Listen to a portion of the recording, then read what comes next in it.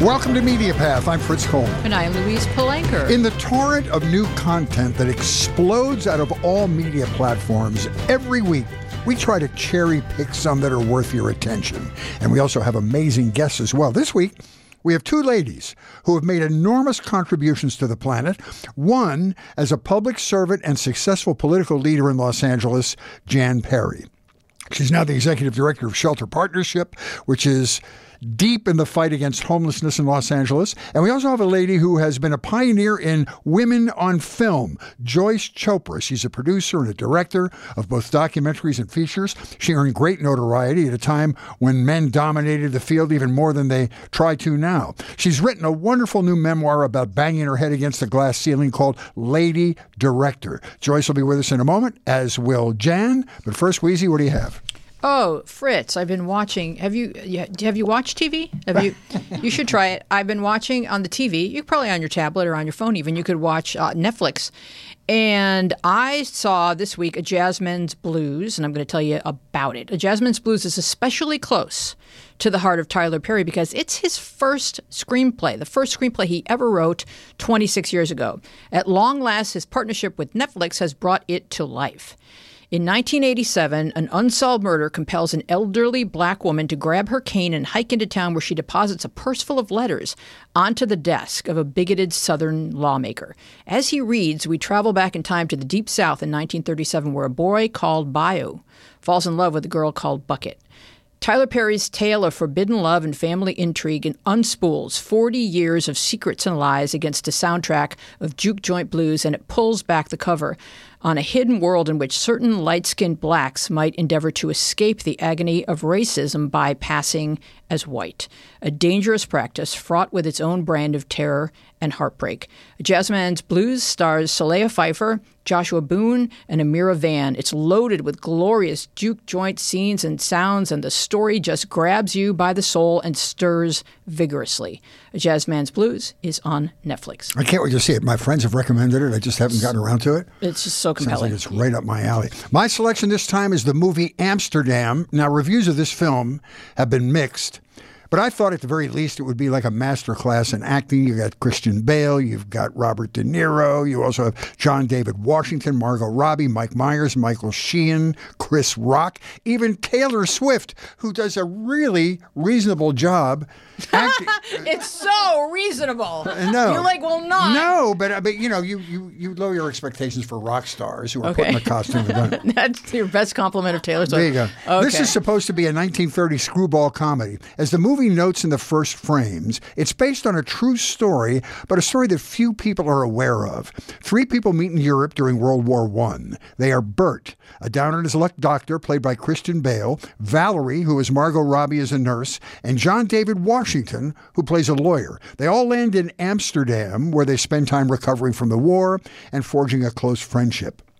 In 1933, they all settle back in the U.S., and that's where the hijinks begins. They all get roped into intrigue when Liz, the Taylor Swift character, mysteriously convinces Bert, again a down-on-his-luck doctor, to do an autopsy on her dead father. Now, it's billed as a comedy. There's slapstick, there's mildly funny humor, gorgeous cinematography, but the movie doesn't really start to make sense until Robert De Niro shows up in the last third. He plays a retired general. And this is where the movie begins to shed light on a little-known event in American history about the rise of fascism in the 1930s. All of it is done to reflect on the current threat to democracy as we approach the midterm elections. The point it makes is interesting, but you might get impatient waiting for the point to show up. But I liked it. Amsterdam is good. Wow, well, you've got me intrigued as to the point.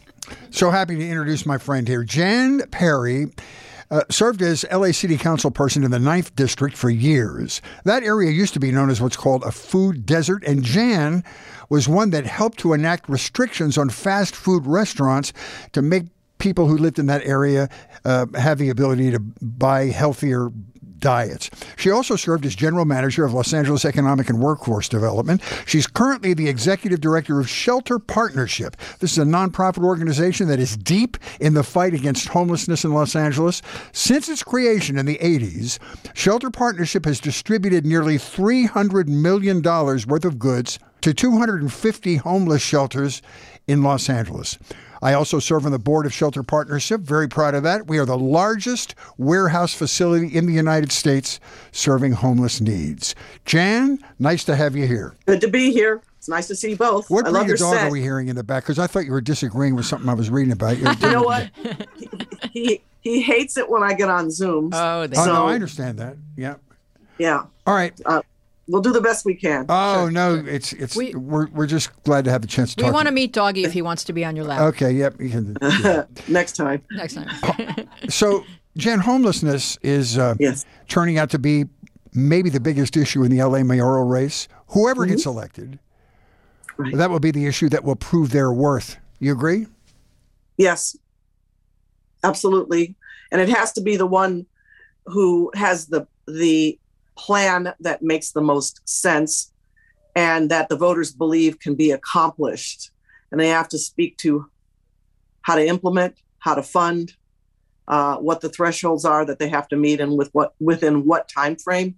This can't be theoretical. We've run out of time. We are beyond the tipping point of the number of people who are living on the street in tents and in encampments, and in some cases just right out there in the open. And, it's not good for the people who are on the streets either. It puts their lives at risk. They're subjected to untold violence. It shortens their lifespan. And if they didn't have mental health issues before they got there, the longer they stay out in the street, the greater the likelihood that they will develop mental health issues. That's an interesting point. And while we're talking about that, are there any little glimmers of hope that you see in the solution of this problem, like the development of transitional housing or the transition of abandoned hotels? Is there anything you see out there that looks like it might work on a larger scale? Well, there's no one solution that will work. And there is so much to be done that any effort will move the needle even slightly in the other direction.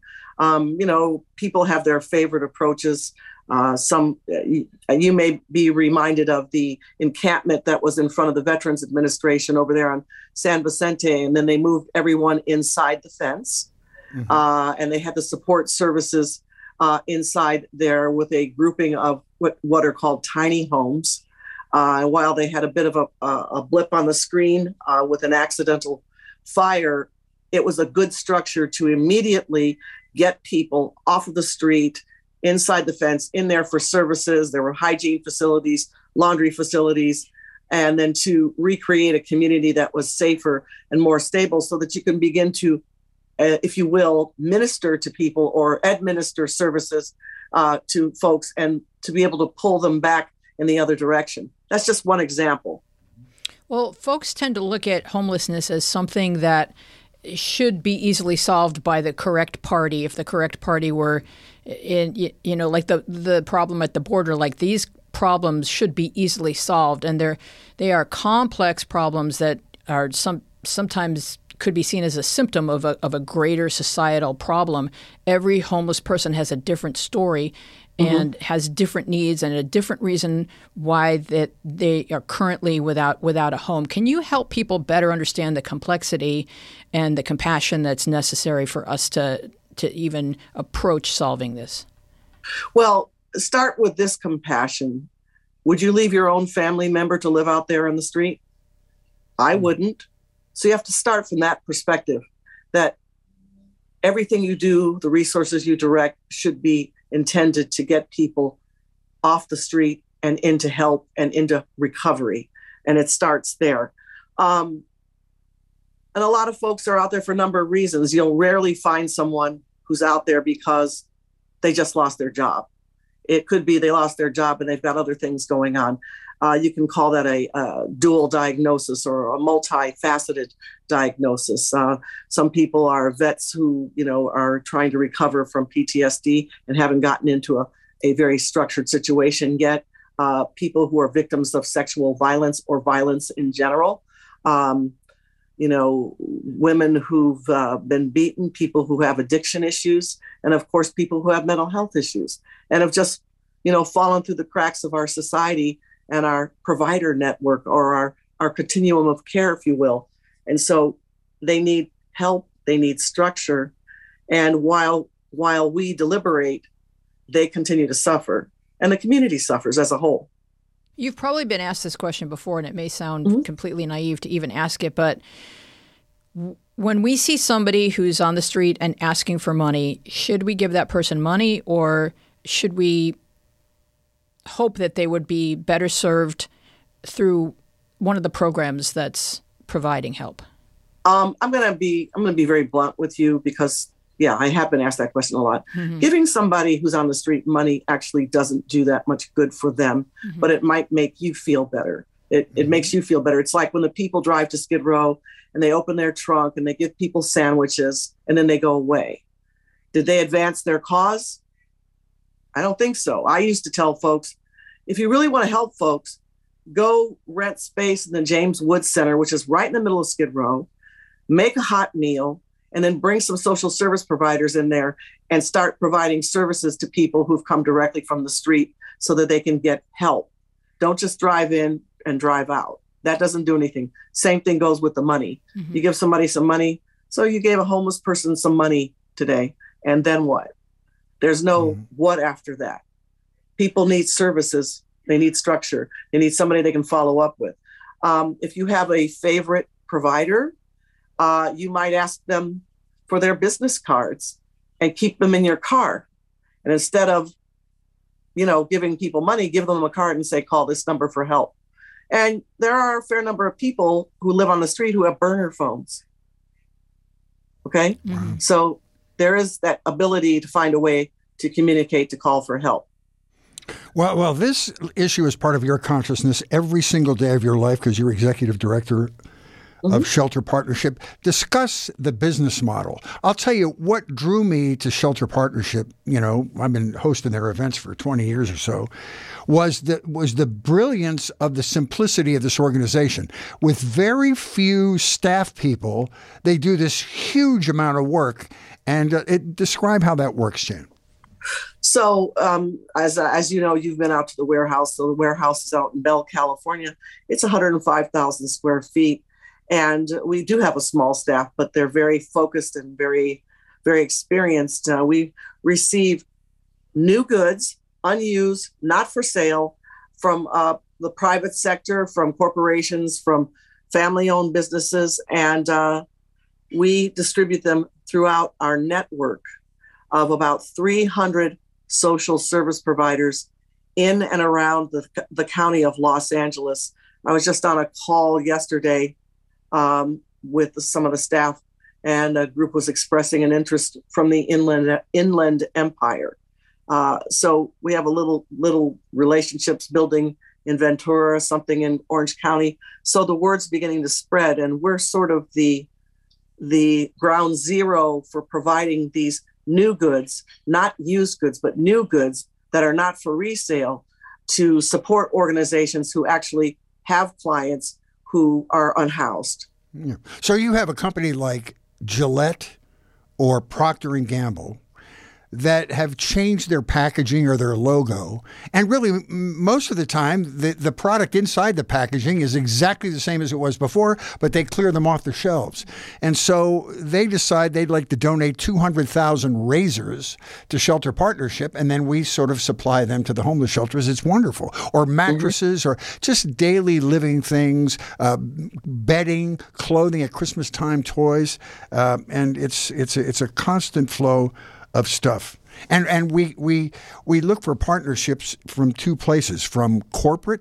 If you have a company that has a product that sort of meets the description that we're talking about, we'd love to hear from you. Or if you're an individual that understands the need and feels helpless in your work on homelessness, let us know. shelterpartnership.org.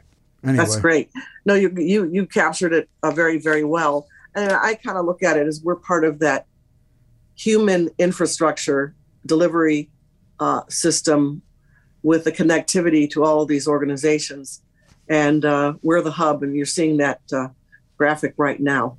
Now, do you have you can choose to pass on this question, Jan, but do you have a mayoral candidate that you think is better suited to address this problem? You're funny. Hard pass. Hard pass. Okay. Not get. Hello, I work for a nonprofit. Got it. Okay, so I can say vote. We for love Karen everybody. Vote for Karen Bass. Okay. Well, it's your podcast. It's my podcast. You can do whatever you want, but we love everyone. Homelessness in the United States has increased like 30% since 2015 or something.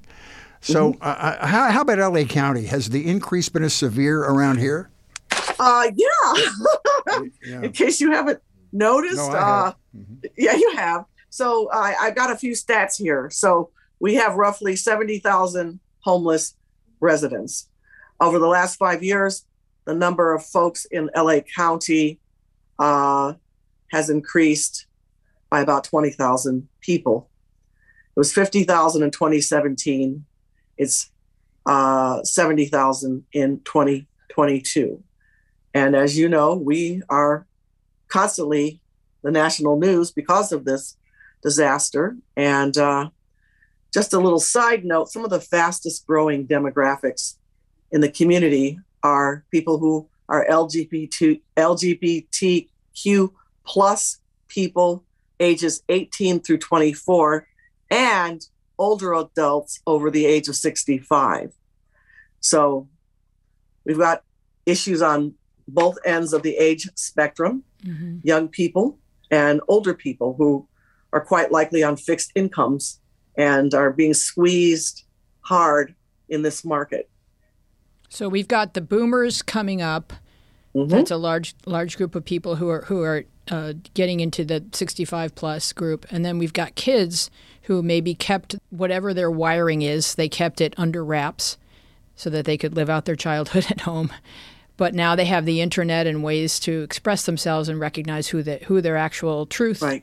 who they actually truly are. And once they express that in sort of a certain type of a household, it's considered like not a non-starter, and you're going to have to leave. So that's what I heard when you said those two demographics. Yeah, yes, and that's exactly why I brought it up, because it's growing rapidly, and there are some good providers. And I can't name all of them, so I don't want to forget one. Right. But that are targeted to people who are LGBTQ plus, in an area where younger people tend to congregate, just on the edge of Hollywood or into Hollywood. And then for older adults, we have to just keep building housing that is affordable for people on a fixed income. And we have to move faster. We're not moving fast enough. Mm-hmm. Right. I just want to mention before we run out of time that there's never been a greater need for the services that Shelter Partnership provides right now. And like other nonprofits, COVID tagged us. Because the irony is that there was never a greater demand on the services we provide. And then there was never a greater strain on the services we provide because of homelessness in the COVID environment. So I think it's just straight up important for me to appeal to you. If any of this resonates with you, go to shelterpartnership.org. You can make a donation of any size. We have lots of opportunities. We have social events coming up. We got a bingo thing. We got all kinds of stuff going on. Check it out. You might want to be a part of that. But I think if you, like a lot of the population in Southern California, feel helpless about this, and every day you drive on an underpass that seems to increase in its population, this will make you feel empowered to help Shelter Partnership, because it is a direct line from your philanthropy to the homeless situation. We hope you'll give us a view. That's right. That's right. Thank you, Chris, for saying that. We get a lot of philanthropic funding, and we solicit private donors and just regular folks. Everybody helps. And, when you help us, we're able to help thousands of people just stabilize their lives and get on a road to recovery. You'd be surprised what just getting a dental hygiene kit can do for someone's quality of life or their health. their confidence, their self-esteem, or to have a clean set of clothing so that you can go to a job interview and really get back on your feet. So everything is geared towards helping those who are already helping a client base and putting people on a road to recovery. Well, you're doing a great job, lady. You've only been in that job for a year, but your experience in navigating the political environment in LA has been so helpful in helping us be successful. So Thank you for what you do, Ms. Jan. You're welcome. And go to shelterpartnership.org for information. If you're a company that, there's no minimum that a company can donate, right? You have to give thousands of mattresses or something. You can just give a little amount. It has to be non-perishable, though. Yeah, yes. And of course, donations of money are always welcome. Mm-hmm. And there's no limit to that either. Okay. All right. We'll talk to you guys later. Okay, nice bye-bye. to meet you. Bye-bye. Bye. Our next guest has produced and directed a wide range of award-winning work, films that have been seen in theaters and television and festivals all over the world. She's had amazing accomplishments like Joyce at 34 that we're going to talk about. This is a documentary she started during her 8th month of pregnancy as a massive example of self-abuse. It's about the conflicting demand of juggling a new baby, a career, and a marriage. The film was so groundbreaking that it's part of the permanent collection at the New York Museum of Modern Art. She did Girls at 12, an interesting documentary on PBS, and a fiction film that won a grand jury prize at Sundance starring Laura Dern and Treat Williams called Smooth Talk. And the Lemon Sisters, with two of my favorite humans, Diane Keaton and Carol Kane. And she has a new book out that we're going to talk about that will drop the first week of November. You can pre-order it right now. It's called Lady Director, Adventures in Hollywood, Television, and Beyond. Joyce Carol Oates says, Joyce Chopra has written a devastatingly frank and unsparing memoir of her life as a film director, a woman director in a field notoriously dominated by men. The reader is astonished on her behalf, at times infuriated, moved to laughter, then to tears. Lady Director is one of its kind, highly recommended. Joyce Chopra, welcome. We're so happy to talk to you. Oh, thank you. I loved hearing all of that praise. Does any of that ring familiar to you? Anything in your introduction? I'm going to tune in every day to have you read Fantastic. Listen, you were born in Coney Island, New York. That's right. Talk about your love of films germinating in Saturday matinees when you were a child. Oh, that's how I spent every weekend. My older brother would take me to the movies while my mama cleaned the house. We were kicked out of the apartment. And I could talk a lot about my mother, in fact. When you think about what she was a school teacher, 3rd grade, and this was in the in the 40s. And she would get up and probably at 6 a.m, make our lunch, get on the subway, go to work, come home, go shopping, cook, clean, prepare her next day's lesson. I can't imagine how she did it. When you talk in your book about that scene in Joyce at 34 where your mom is having her fellow teachers over, and yes. you asked the question, how did you juggle parenting and having a career? And I think the reason the scene stands out is A, you asked the right question, but B, these are all teachers, so they know how to present themselves. And when they spoke, it was beautifully. And they were saying things that I don't think had been said out loud before in public about experiences that all women have if they attempt to be a mom and have a career. I distinctly remember the question. They got together probably every other month. They were all retired, as you said. And they would show pictures of their grandchildren and just gossip. That's what it was about. And these are women who'd had lunch, 30 years every day in the lunchroom for teachers. And I asked, did you ever feel conflicted about working and being a parent? They had never, ever once talked about it. That really? Was so they exploded in that conversation you're talking about. Right. Just exploded. Right. And they're each so good at expressing themselves because they spent their career in front of people speaking to I know little. I never thought of that. Yes, that's right. But some of the points that they made about how if I stay home, I'm depressed, and that's not good for my kid. If I go to work, he misses me, and that's not good for my kid. And she put her hands down on the table. She said, "I can't win." She said, "Whatever we do is wrong." Right, right. And so, and Dina, our producer, was talking to me about that scene before the show today, and she said, nothing's changed. The whole point is that your childbearing years are right in the hub of when you would be launching yourself into your career. So biology dictates that these two things are going to struggle with one another. No, you're right. Occasionally I'll be at a screening, and afterwards, young women will say, "Do you have any advice for us?" I don't know. No, have a husband who will share in the work. Right. And luckily I did. I mean, it took a little bit of arguments, but even then, I did most of the work. It always would wind up that way.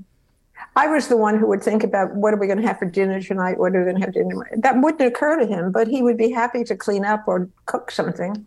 But I was... You were the point person on the home front. It didn't enter his mind. It didn't. And every person is different. Every couple is different. And, and every marriage is different. But at least it felt like he was open to hearing you. Yes, he was. He was indeed. And he was super handsome. I'm sorry, I have to point out, I was extremely lucky. He was a writer. He died a while ago. But that meant he was home, so that he could be there, even though he had a study that was his own, and he had to write. But that was really extremely lucky to have that. And also a gift for your daughter, to know that he was nearby. Yes, she had a daddy. Yeah. Well, before we discuss your very interesting film career, let's talk about your very interesting life before your interesting film career. You graduated from Brandeis University and started Club 47. This is 2 blocks from Harvard Square. It was a music coffee house where people like Joan Baez and Bob Dylan played at the start of their careers. You have to have some interesting stories or encounters during that period of time. Well, I had wanted to be an actress. I went to a school in New York called the Neighborhood Playhouse. Mm-hmm. And I was living at home with my family, and I loved them, but I wasn't used to being at home. I'd been away for 4 years. So I began to get anxiety attacks taking the subway into Manhattan. And I didn't know what they were because nobody ever talked about that. But, this New York subway train would suddenly stop in the middle of a tunnel, and you could sit there for a half hour and no way to get out of the train. So anyway, I lasted about a half year. I went back up to Cambridge, Mass. Brandeis is about a half hour away from Cambridge. Anyway, I didn't know what to do with myself. I didn't want to be a secretary, which was about the only thing I could if I learned dictation, maybe I could get a job as a secretary. Anyway, I ran into a classmate. We said, let's start our own business. And it wasn't going to have music. It was just going to be a place where you could come and hang out, and we'd have newspapers or whatever. And then a friend just came, a musician said, do you want us to play opening night? We said, oh, that would be great. So we started out as a jazz club. We were a jazz club for about a year. And it was I tell it in the book, a very pleasant person came by and said, the daughter of a friend of mine is a freshman at BU who's a folk singer. Oh, no, we don't do folk music. We're a jazz club. And he said, well, would you at least just listen to her on the night you're closed Monday night? So, okay.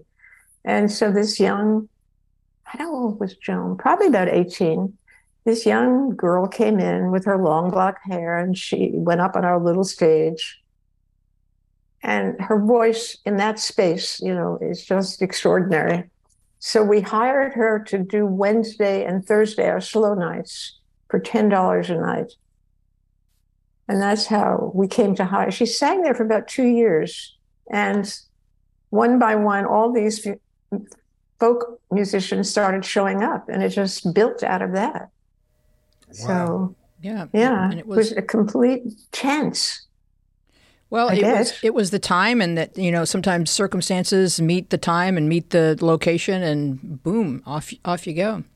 So I wanted to talk a little bit about documentary filmmaking, because when you come into it, it's kind of default for you because it's not what you wanted to do, but it was right at the time where, as you describe in your book, people could put a camera on their shoulder and follow someone around. So you come in halfway through the making of a film called Primary. Can you talk about that?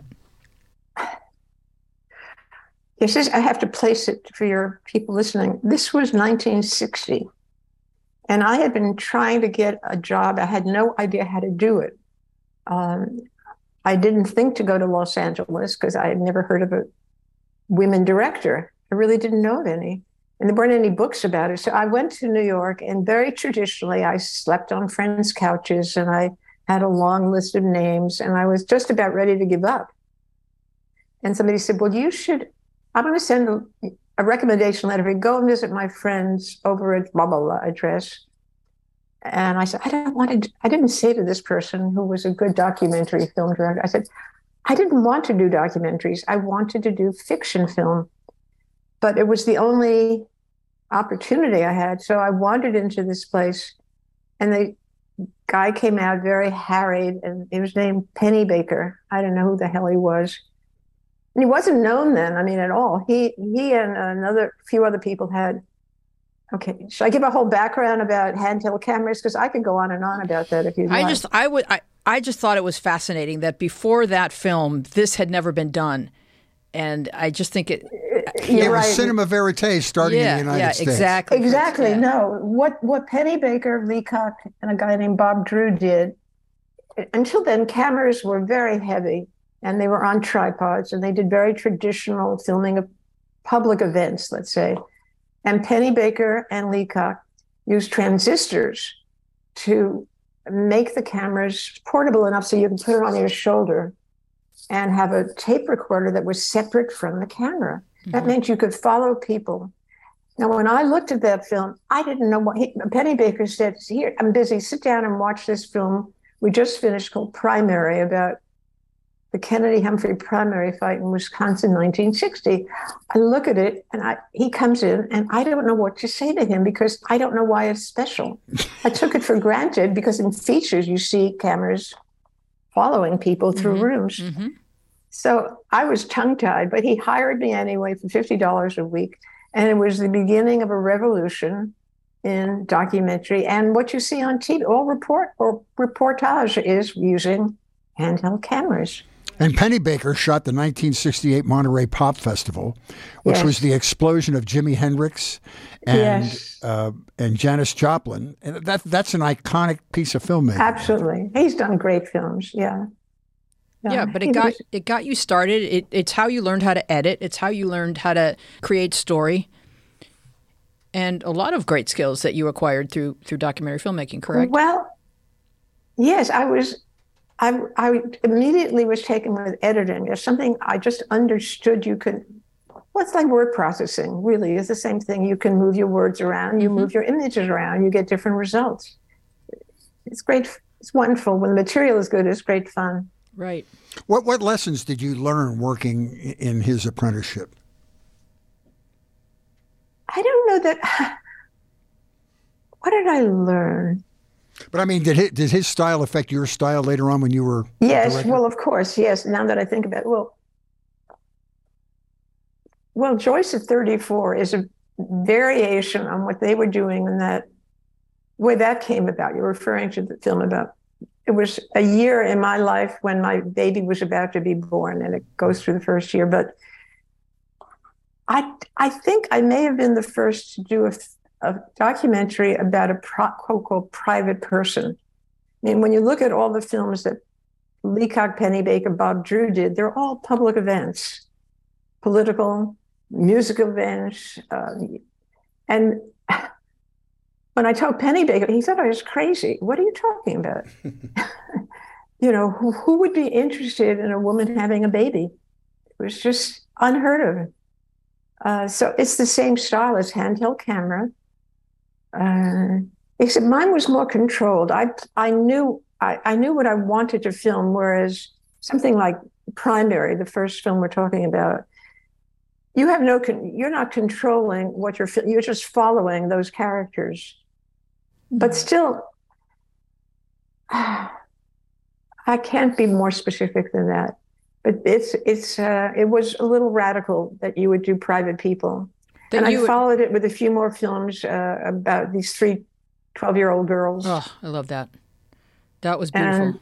And the idea that to a man, that not that we're all different, okay? All humans are different and we're all across gender spectrums, et cetera. But like to a guy in the film industry, the only important thing would be to get up close with something grand, to give people an up-close look at something grand. And as a woman, you're saying, no, there's beauty in the unique, in the personal, in the intimate. There's beauty here. And you're talking to 50% of the population that would be like, yeah, I want to see that movie. I want to see these girls. I was a 12-year-old girl. Yeah. I tell you, there were no distributors for films about women. And I luckily, again, it's just a coincidence of things coming together. I found out about these other women who had just started a co-op called New Day Films. I don't know if you know about New Day. When did I made this in 73. So in 73, there were other people who had made documentaries about women, not many, but a few. And they happened to meet up at a festival. And they said, nobody wants our films, but we know there's an audience. So they started their own distribution. Right. You talk about that in your book. Yes. Okay. And I joined it. And what it meant is we collaborated on putting out, well, this is a co-op that started out with maybe 7 or 8 of us. And it's now probably got 150 members. And it's not just about women anymore. It's a whole range of subjects. But we each had to do our own publicity. I had to carry film cans to a library. If I wanted to mail them, I would, let's see, am I in this picture somewhere? Here I am. Yeah. There, that's me. Yeah. Wow, that's awesome. Yes, Julia Reichert, who's won 2 Academy Awards by now. Thank you, Thomas, for finding that. That's awesome. Yeah, and but it was thrilling just to know that some library wanted to purchase my film, and I would pack it up and go to the post office, and I loved it. Mm-hmm. Now, I wanted go ahead. Nothing else. That's it. That's New Day. I just thought that, we could travel back to the dawn of film, because everything that I've read about it and documentaries that I've watched about it, women are playing like kind of key roles in the silent film era. They were, they were happy to have women direct at the dawn of silent films when the role seemed secretarial in nature and maybe an extension of writing the story scenarios. But once men saw the power and the money potential in film making, women were pushed to the side. Talk about that dynamic a little bit, because I find it so fascinating. Well, I only know about it superficially in a sense. Certainly when I started, I didn't know there'd ever been a woman director. There weren't any books about it. And it was only I don't think people started writing about that until the 1990s even, wow. Louise. I've been researching it. It was astonishing. Yes, early directors right through the 20s and 30s. And they directed Katharine Hepburn, you name them all. They were all being directed by women. Not all, not all the time, but women often enough were directing. And then you're right, somewhere in the 40s, it all changed. It's marginalized. Now we know that there's a lack of female directors in the fictional narrative type movie, but how is the balance in documentary films? Is it less or more, or it's probably more than equal? No, I'd say it's equal. But to start with, there were very few. I also in the book I say there used to be an important film festival for documentaries called the American Film Festival. And they would have categories, and it was a big deal to win the blue ribbon in your category. Mm-hmm. And the year I did Joyce at 34 with Claudia Weil as a photographer, I won the blue ribbon. And there was an article, I think it was in Variety, reporting that for the first time, half the awards, blue ribbons, went to women. And then the person concludes, but this will never happen in features because there's money involved, and documentaries don't involve money, usually don't. Wow. And so... Yeah, it continues. But lately, do you find that streaming, thank goodness, has provided more platforms to expose documentary films? Because I can go a whole week and just watch documentaries on Netflix and wonderful. Hulu. Yeah, it really is. It's great. I don't know if it's any more lucrative for the documentarian, but it certainly is great exposure. No, it's not. They're usually... You don't make money. You don't make money. You spend money, and so you have to find funding. It doesn't make money, but they certainly are a beautiful art form, and they're certainly celebrated, and there's space for them in streaming media, which, in celebration of them. So people, like with music, people will continue to make music and documentaries whether they make money or not, just because of the joy of creation. Mm-hmm. But I wanted to talk a little bit about your 1985 feature Smooth Talk, because you experienced great success and acclaim, winning at Sundance, and then you met with the wind turbine of the Hollywood studio system, and you talk about it very artfully and graciously in your book, but you also don't really hold back in terms of talking about the individuals that were responsible for marginalizing you or pushing you aside or mowing over you. And it's heartbreaking for the reader. So, it was heartbreaking for me. Yeah. So give us a little thumbnail on what all went on. Oh, here's Lauren Treat. Hi. Yeah. What a cutie. Yeah. Well, it was a wonderful opportunity to make that film. And that came about because of a TV program called American Playhouse. You guys remember that one? Mm-hmm. On public television. Yeah. And that was for independent films, and they put up the most money they could, which was about $500,000. You had to find the rest. But it allowed me to make this film. And it was great because they didn't interfere at all. They were ideal producers. I mean, just supportive, doing everything right. Public television, over and above the Ken Burns phenomenon, but you have like POV, you have independent lens, and Frontline, to me, is one of the greatest news documentaries ever. The PBS does some of the best documentary work ever. Yeah. Yeah. No, it was, and I still have, I'm going to skip way ahead, but in the last 10 years or so, I've been doing documentaries that are on PBS. Yeah. That I've sort of come around, but it's, I'm in my 80s and I'm glad I could still work. Is that part of the BY Kids program where you have? That's right, By Kids. Yeah, yes. By Kids. Okay, I didn't know how it was pronounced, but talk about that. It's fascinating, and you've been all over the world doing this. Well, through friends, I met a woman who had started a nonprofit called By Kids, and initially she had Ford Foundation money, and the whole idea, it doesn't sound very original, but the way she was doing it worked out well, is to get people like me to basically work for free to mentor young kids with cameras and help them make a documentary about what she would say globally relevant stories, but indeed they were.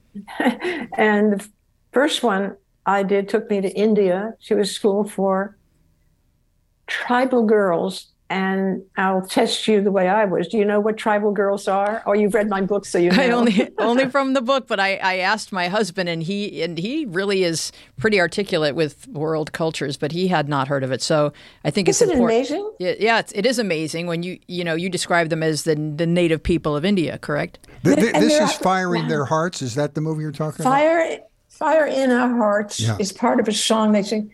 I can't remember the statistic. It was something like 100 million people living in India. Yeah. I mean, something staggering. My friend who was running a nonprofit in India is the one who told me about it. She said, there's a school for tribal girls. And I said, you mean Dalits, the untouchables? She said, no, Joyce, don't you know the tribals? I said, no, I don't. And I started reading about it. And these are the people who were the original inhabitants, who were like our Native Americans, just pushed away. And what language do they speak? Well, they're all over India. I got connected to this one organization that was in Maharashtra state, and they speak Marathi, Marati. Okay. And the girl, you found this remarkable girl, but circumstances in her life presented her with conflicts, age-old conflicts, correct? This school had, when I was there, had about 200 girls starting the age of 5 through high school who were they were the first in their families to be educated. And their stories were all remarkable. Most of them had already worked on the most mean, on junk piles, whatever, just to earn 5 cents a day. And the family was persuaded in each case to send their daughters to the school. And I was emailing with a woman there who spoke English to help me select one girl that I could mentor. And this great young girl made this film. I hope you get to see it because it's very touching.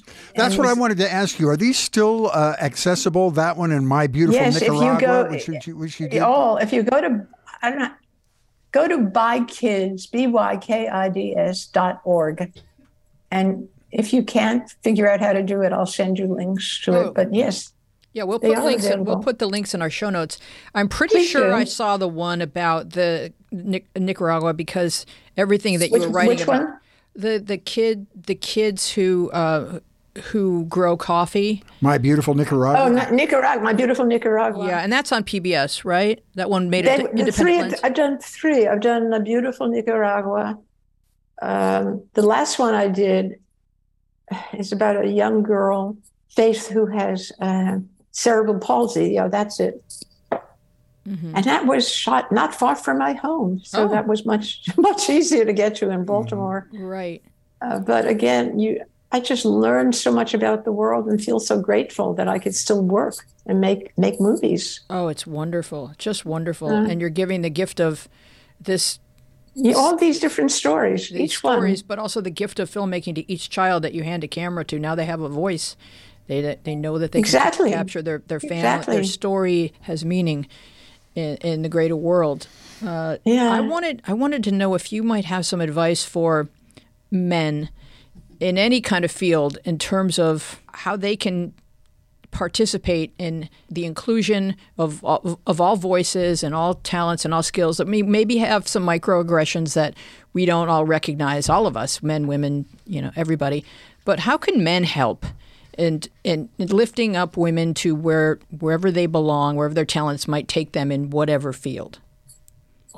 Oh gosh, that's a huge question. I know, but I just what do you think? I think there's I'm going to interview you. I think there's a lot of men who really do care and really do want to be a part of the solution, but they don't even recognize where they might be, getting their feelings clipped and reacting in such a way that shuts the woman down so that at the next meeting she doesn't say something because, her opinion hurt your feelings or whatever. I don't know. Maybe it's human nature. Maybe it's not just male-female dynamics, but I think more of it is male-female dynamics than we're thinking about on the daily. But your career put you in these places constantly where you're thinking, how do I say this to this man so that he doesn't take it out on me and lets me have my creative voice and those types of dynamics.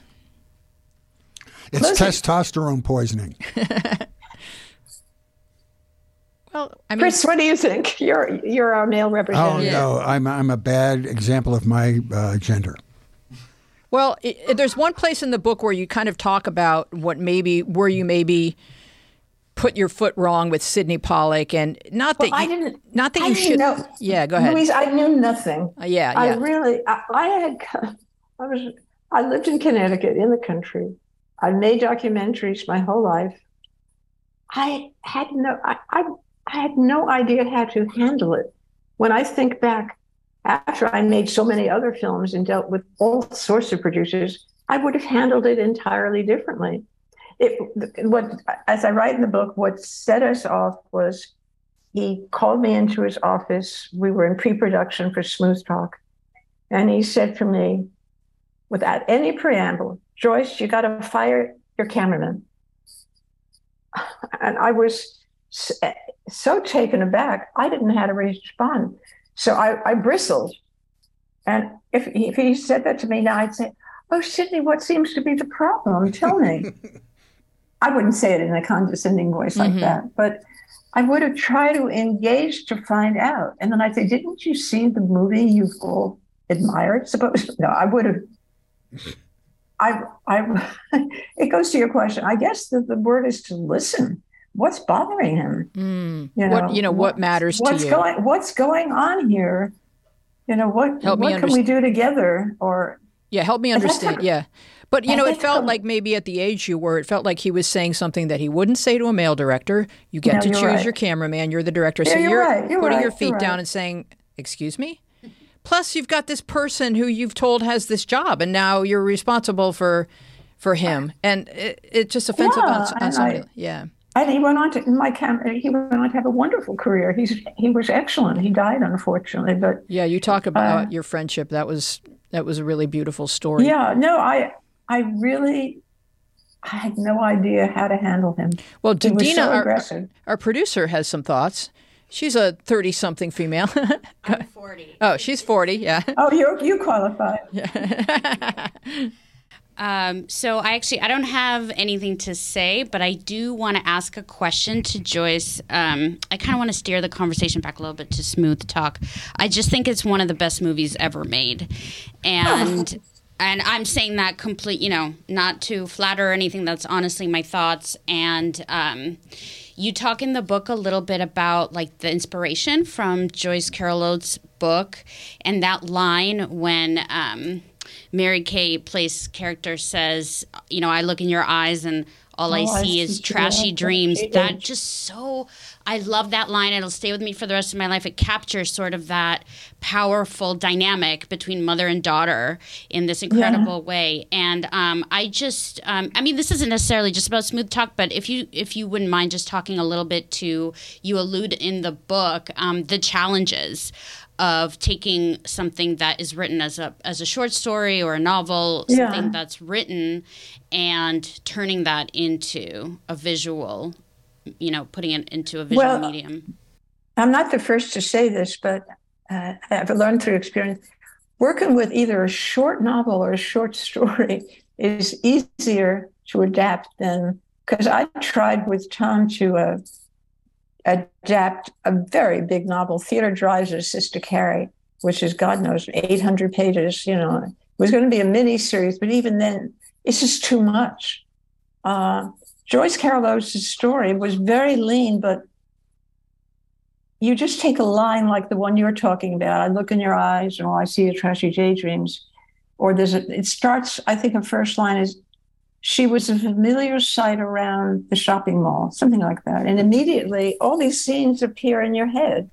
And the job that I had with my husband, who was the writer, was to flesh out this world from just a sentence, just a hint from Joyce Carol Oates.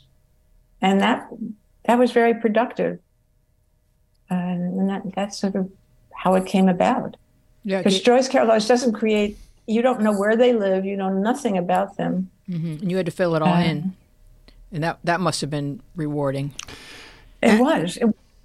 I say in the book, it was the happiest time of my life working with Tom on that script. Because again, we had American Playhouse producing and nobody to come and bother us. Right. Just let us alone. Yeah. So what about the storytelling difference between documentaries and feature, fiction films? I mean, I'm guessing here, but it seems like when you do a fiction film, like your husband wrote the script, and so you know the three acts and you know the beginning, middle, and end. But a documentary has to be left to its own momentum sometimes, and you have to let the actual events tell the story. Which do you find harder, and which is more pleasing for you? I wouldn't really choose. I mean, in the ones like Girls of 12, which you were talking about earlier, there is no resounding. So many documentaries. The easiest format is an election, everybody's competing, blah, blah, blah, and it ends with the night of the election. Or show is put on, and the films that I've done largely don't have that structure. They just sort of flow, getting a feel for life. They don't have any resounding ending because there are no conclusions to the kinds of films I made. Mm-hmm. Right. And it's a little scary in a way because you don't know what it's going to be. And so when I edit, I can't explain. I just sort of get a feel of maybe this scene should go with that scene. Well, Louise, you've done a documentary, which I haven't seen, but you must know what I'm talking about. I feel like it's like making music. You have a feel for it.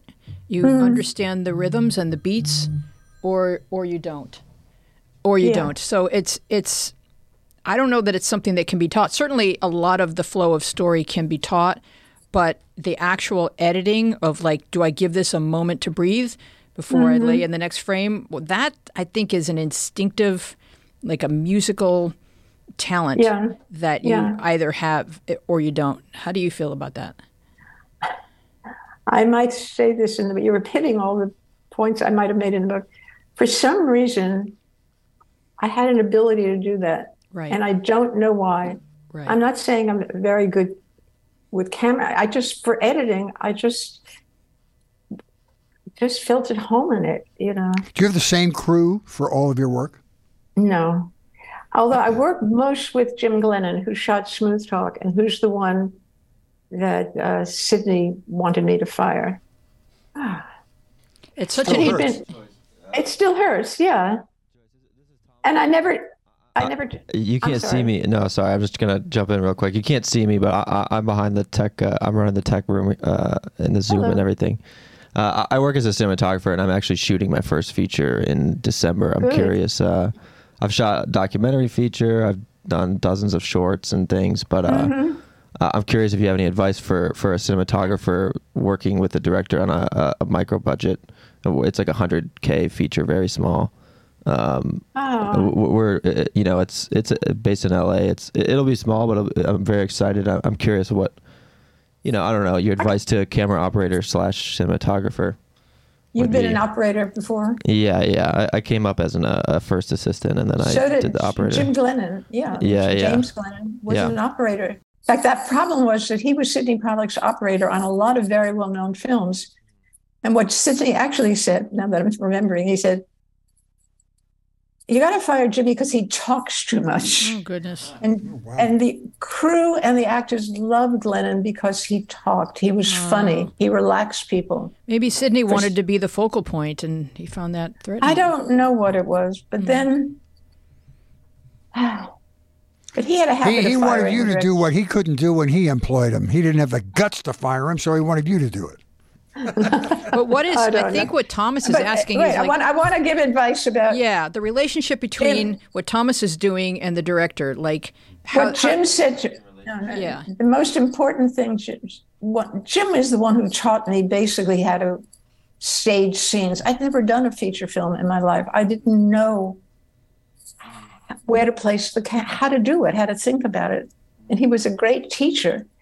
But he said to me, just tell me what is the most important shot you have to get that tells this story mostly for you, is to make sure that in the rush of the day, we do that shot. Yeah. And that somehow focused my brain around a whole bunch of things. But mostly just collaborate, just listen. It's the same, the question, what do you advise men? Collaborate, listen. I like that. Is there something that Thomas can get before you break? Like, is there something that a cinematographer can grab just so that you have it in case you need it? Like, while everyone else is leaving the room, is just like, I don't know, 20 seconds of footage that he could grab that would be good coverage to have?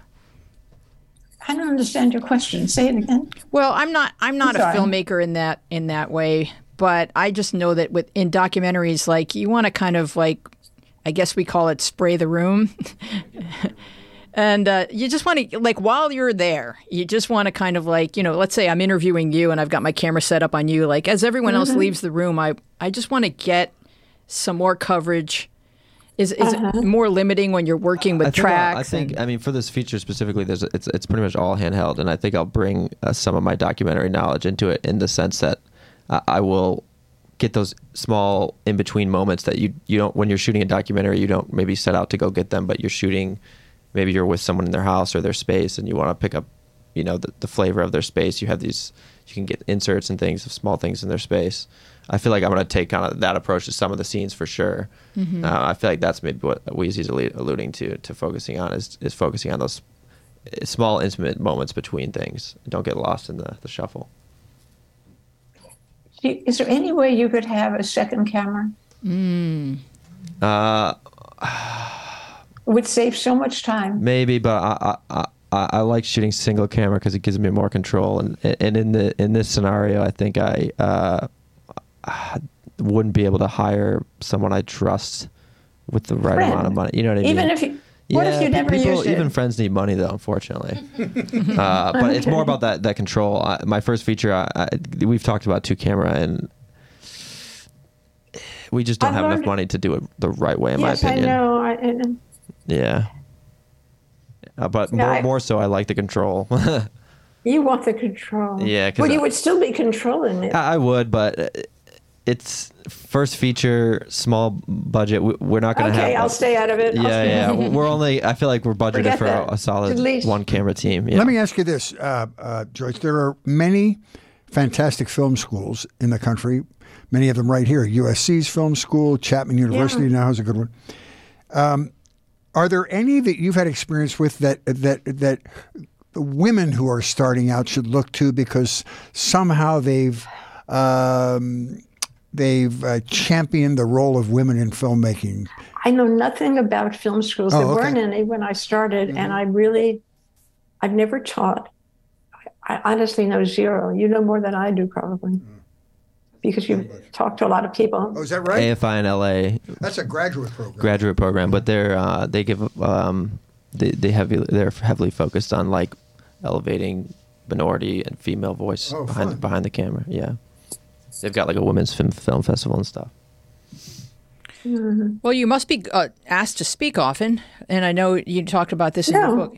You're not asked to speak very often. Well, suddenly there are a bunch of some things because of the book, and my publisher reaching out to you. So, well, I guess everyone wants to talk about Marilyn because they're comparing your Marilyn with. Oh yes, I've done that. I did an interview with Hollywood Reporter. Yeah, yes. I saw that. And I guess Marilyn's like Princess Diana. We never tire of hearing more about her, right? Just it's amazing. No, yeah. I almost didn't do that interview because I hadn't seen the movie and I wasn't going to see it.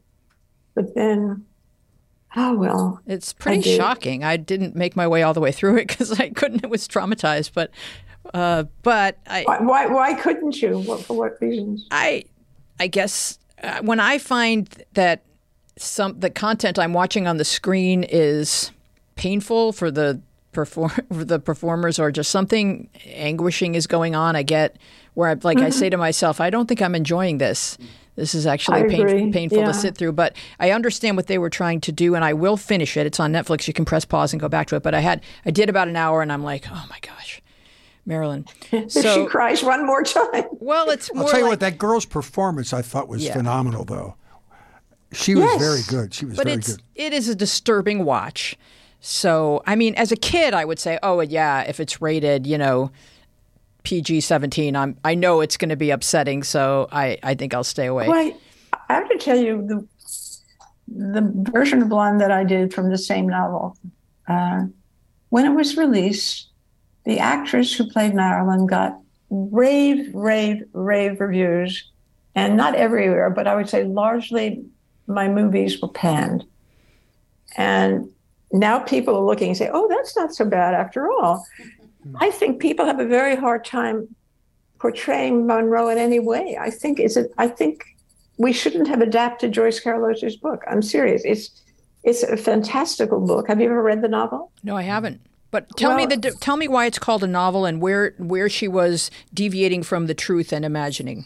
Oh, she's imagining that she's inside Marilyn. Okay. And it has scenes that are just almost surreal. I mean, it's just, when you read it, you you trust it because you know this is not the facts. You know, it's a takeoff on what that person, Marilyn, does she call, I'm not even sure she calls her Marilyn in the book. It gives her subconscious a voice.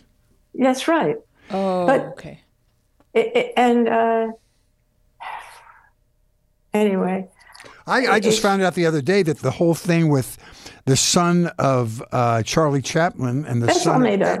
It's all made up? That whole thing. But she was friends with both of those guys, but they just never got together in that triumvirate, No. right? Right. As far as I know, they hardly knew each other. It was convenient in the novel. Mm-hmm. So yeah, I think a lot of people watch it and assume it's based on truth or based on someone's accounting of. And in truth. the novel, you know, it's not. Right. I can't remember. I read the novel 20 years ago. It was I had just finished it when the producer called me and said, "I just optioned this book for CBS. Do you want to direct it?" Oh, yes, you know. Wow. But So is your version of Blonde available? yes, it's available. I hadn't known it. I looked it up. It's on Amazon Prime, and I'll give you my experience. There's a free version, but don't choose that one because it's full of commercials. Okay. So pay the $1.95. Sure, exactly. That is a good and you tip. can see it. That's a strong tip. Poppy's wonderful. Yes, Poppy Montgomery. It's got some very fine actors in it. Who was the Marilyn in your movie? A woman named Poppy Montgomery. Oh, I don't know her. Do you know her at all? No. Yep, I've heard But of now I'm going to watch. Oh, yeah. So we're excited about your book, and you're going to go on author. There she is. There's Miss Poppy right there. There she is. So how did it feel creating a book as opposed to creating a film? Was it as rewarding or more work or less work or? It was more work. Yeah. I worked on it on and off for about 3 years, and I never meant to write a book. It was going to be a way to keep me busy during the pandemic. And I just kept writing, and I had no intention of ever publishing it. And it was when a friend read it, who's a writer, she said, "Oh, this is really worth pursuing," you know. It's really, really good. I loved it. It's a great piece of work. And it drops November 8th. You can pre-order it now. Yeah, this book is just absolutely so captivating. I really highly recommend it. You know, for every human. It's not just if you're interested in filmmaking or interested in women or women pursuing a male-dominated field. It's just a great book. So many wonderful stories, and you're just kind of we're your ride along. Dina, did you have? Yeah, I just want to say that any film fan, anyone that is into movies, that is like considers themselves like a film person, just needs to read this book. I mean, it's like I think it's an absolute must. Yeah, and I also think thank you. when you talk about the Hollywood film, you know, studio machinery or whatever, the way that how many people have to be in your corner for you to get anything done, it isn't uniquely problematic for women. It's hard to get anything made, I think. And so your book really describes that journey and how you have to get all your oars in the water and just kind of like keep rowing, because it's not we all watch things and think, oh, here's a new thing. It may have taken 27 years to bring it to the screen, like with Tyler Perry, as I talked about at the top of the show. Tyler Perry's new film on Netflix, he wrote that screenplay 26 years ago. That's how long it took for him to get it made. So it's difficult for everyone, isn't that correct? Yes, and I think, I mean, the big lesson is have a producer who's with you, you know, who supports you in every way, you know, that you know. Mm-hmm. That's the protector. Then they'll get out of your way and let you make the film. Well, because if you're directing, you got so many things to think about. You know, you got to decide on the props, on this, on that, and in addition to just figuring how am I going to shoot the scene that's coming up tomorrow. But they're the ones who deal with managing to make sure that everything is going to run well for you. Yeah, protecting you so and the coast is clear for you to create. But, you know, we didn't talk about television. You know, when I was saying television, when I directed my first Law and Order? Law and Order. Special Victims Unit. I don't remember the year. Let's say it was 2002. I don't remember the exact year. As I say in the book, they had been running for 4 seasons, and they probably do 30 shows a season. And they'd had maybe 2 women in all the 4 years, and they were, not very good, which was nonsense. Mm-hmm. And I went into a chainsaw. I had the same reaction. They just didn't want a woman on the set. Period. Unless she's like the murder victim. Exactly, the victim of the week. Yeah. God. The sex crime victim of the week. That's dark. I just remembered like that really interesting part in your book, Joyce, where you talk about when you were let go from the Bright Lights Big City project, and you were talking about how the press just like wouldn't let go of it because it was like they were trying to basically send out a warning, like this is what happens if you have a woman try to direct, a big feature film. And they set you up to fail. They're a nasty bunch. They set you up to fail to prove whatever point they were trying to make. But times are changing to a degree. There are more women directing features.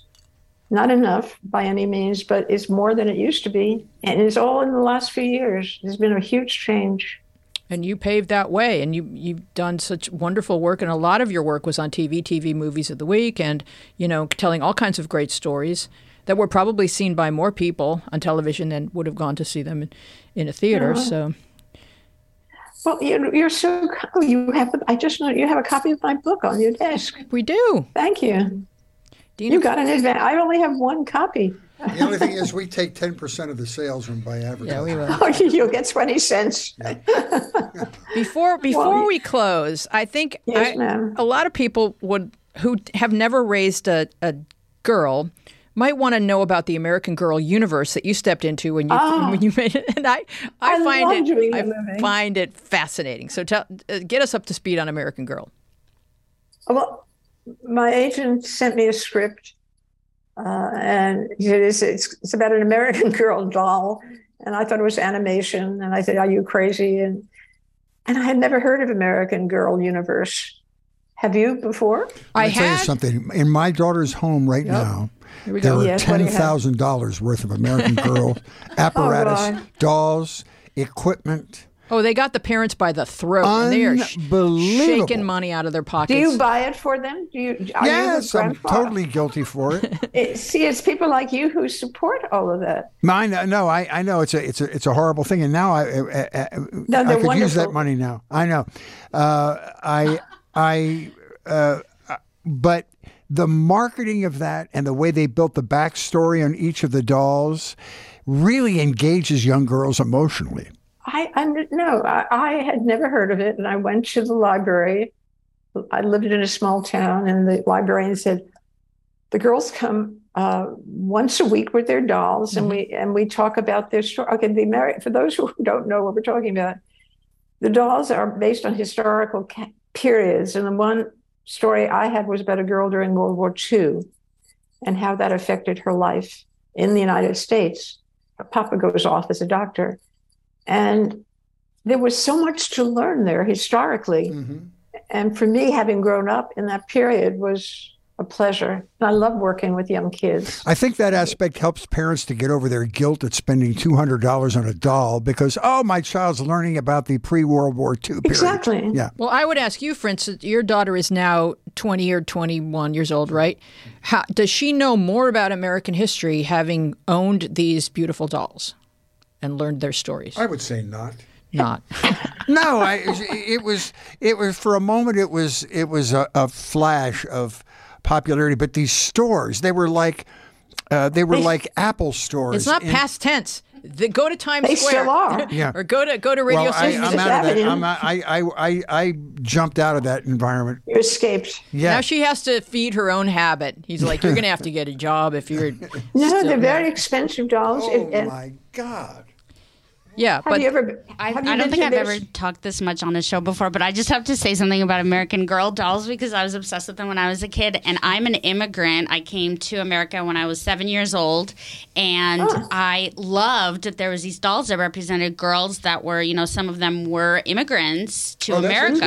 That's interesting. And that was like so. I mean, I was obsessed with that because I was like, finally, like something I can relate to. There's not a lot of stories like that in the media at the time. Representation. No, that's really interesting. And there are also diverse. I mean, they have girls of different ethnicities. It was I want to tell you the best part about it. If you go to an American Girl store, probably online too, they have books for girls about how to manage your bank account, how to start a business, what to do when you get your period, which never, I mean, my God, there was nothing like that for us. No, but they Zero. want you to start a business so that you can afford to buy more American Girl. Oh, you're so cynical. But you're No, right. You're right. It's a lot of girls' issues are just sort of whispered. You know, come here, I'll give you a pad, and don't tell your mom I told you this. We didn't know. It was called falling off the roof or something awful like that. Oh wow, falling off I'm the serious. roof. We called it the monthly visitor or Aunt Flo. Aunt Flo was coming. falling I know, off I the know. roof. That's fantastic. Aunt Flo's here. I can't go I swimming. don't remember any of the others, in fact. We didn't talk about it. It was just so. No, it Can I was bring up- whispered. It was I'm whispered. sorry. I'm going to bring up something. Yeah. I don't. You're not for children, is you? There was a headline in the New York Times the other day in an article, and it said, "Half the people in this world have a clitoris, but nobody knows anything about it." Did you see that in the New York Times? I didn't, but it sounds about right. I love No, it was fantastic. That should you be your learn next so book. much. That should be your next Well, book. then a Joyce. friend joked we're going to start a literary group for women called the Clitorati. Oh, the clitorati. That's funny. Wow. Hey, so when you were doing the American Girl, I mean, were they leaning on you about the treatment? I mean, because they have a proprietary interest in representing. Yeah, well, we had not the script, but the sets had to be replicas of this girl that I did, Molly. We had to duplicate the look of her bedroom. Oh, Lord. No, maybe that was it, her clothing. Mm-hmm. But I didn't mind because it was a joy to be doing it. And I loved the kids. It was like being back with my girls at 12. That's how old they were. Oh, they were about 12. Oh, that's wonderful. But it's one of my favorite films. Yes, and people can watch. And what is your film called? The Molly story? I think it's called Molly, an American Girl on the Home Front. Oh, okay. Awesome. Da, da, da, da. So I'm sure we can find that. And I think there's a few American. They do a really good job with their films. I've seen a couple of them. I probably have seen this one. It's got Molly Ringwald playing the mama. Oh, that's perfect. Oh, well. Oh. What is this now? Here we go. There's Molly. Yeah. Aw. No, those are other. This is the girl here. Oh, there she is. She wins the contest. She looks very patriotic. Very well. That's that. Yeah, but it's. Yeah, I recommend this above all my other movies. Okay, awesome. All right, that's what everyone's going to do. We're going to view that and then discuss it next week. I don't know what these are. All these other American Girl. That's mine, but these are other. It's American a montage Girl of dolls. American Girls. Okay. Yeah, it's a whole Yours is Molly. to do. All right. So when does your book come out? Can people pre-order it now on Amazon? Yeah. Yes, the publication date has been moved to the 22nd of November because they had problems with the whole supply chain business has affected publishing as well. So, but it's finally in the warehouse, but officially it's the 22nd. Now they can order it from either Amazon or Barnes & Noble or City Lights, the publisher. Mm-hmm. All right. Well, I want to thank you, and I'm going to read our closing credits, and then we're going to take our picture with you. It's a pleasure to talk to both of you. All right, here come your closing credits. Fun. Fritz and I have created a web hub to help you shop for gifts and save democracy in one fun move. giftofdemocracy.com curates great swaggy merch from candidates and causes committed to protecting and defending our democracy. Fritz and I make no money here. We don't need it. We are not running for office this year. Our site is like a mall directory sign that points you towards the merchandise pages of worthy candidates and causes. It's the donation that counts. Democracy makes a great gift. Thank you so much for joining us. We would love to continue this conversation with you on Instagram and Twitter, where we are at MediaPathPod, and on Facebook, where our show page is MediaPath Podcast, and our Facebook group is MediaPath with Fritz and Wheezy Podcast Community. You can find full video podcast episodes loaded with bonus visual content on our YouTube channel, MediaPath Podcast. And you can write to us at MediaPathPodcast@gmail.com. If you enjoy the show, please give us a nice rating in the Apple Podcast Store and talk about us on social media. You can sign up for our fun and dishy newsletter at MediaPathPodcast.com. We want to thank our wonderful guests, Joyce Chopra and Jan Perry. Our team includes Dina Friedman, John Maddox, Sharon Bellio, Bill Filipiak, Thomas Hubble, Mason Brown, and you. Our theme music is by me and John Maddox. I'm Louise Palanker, here with Fritz Coleman, and we will see you along the media path. Thank you so much, Joyce. What a great conversation.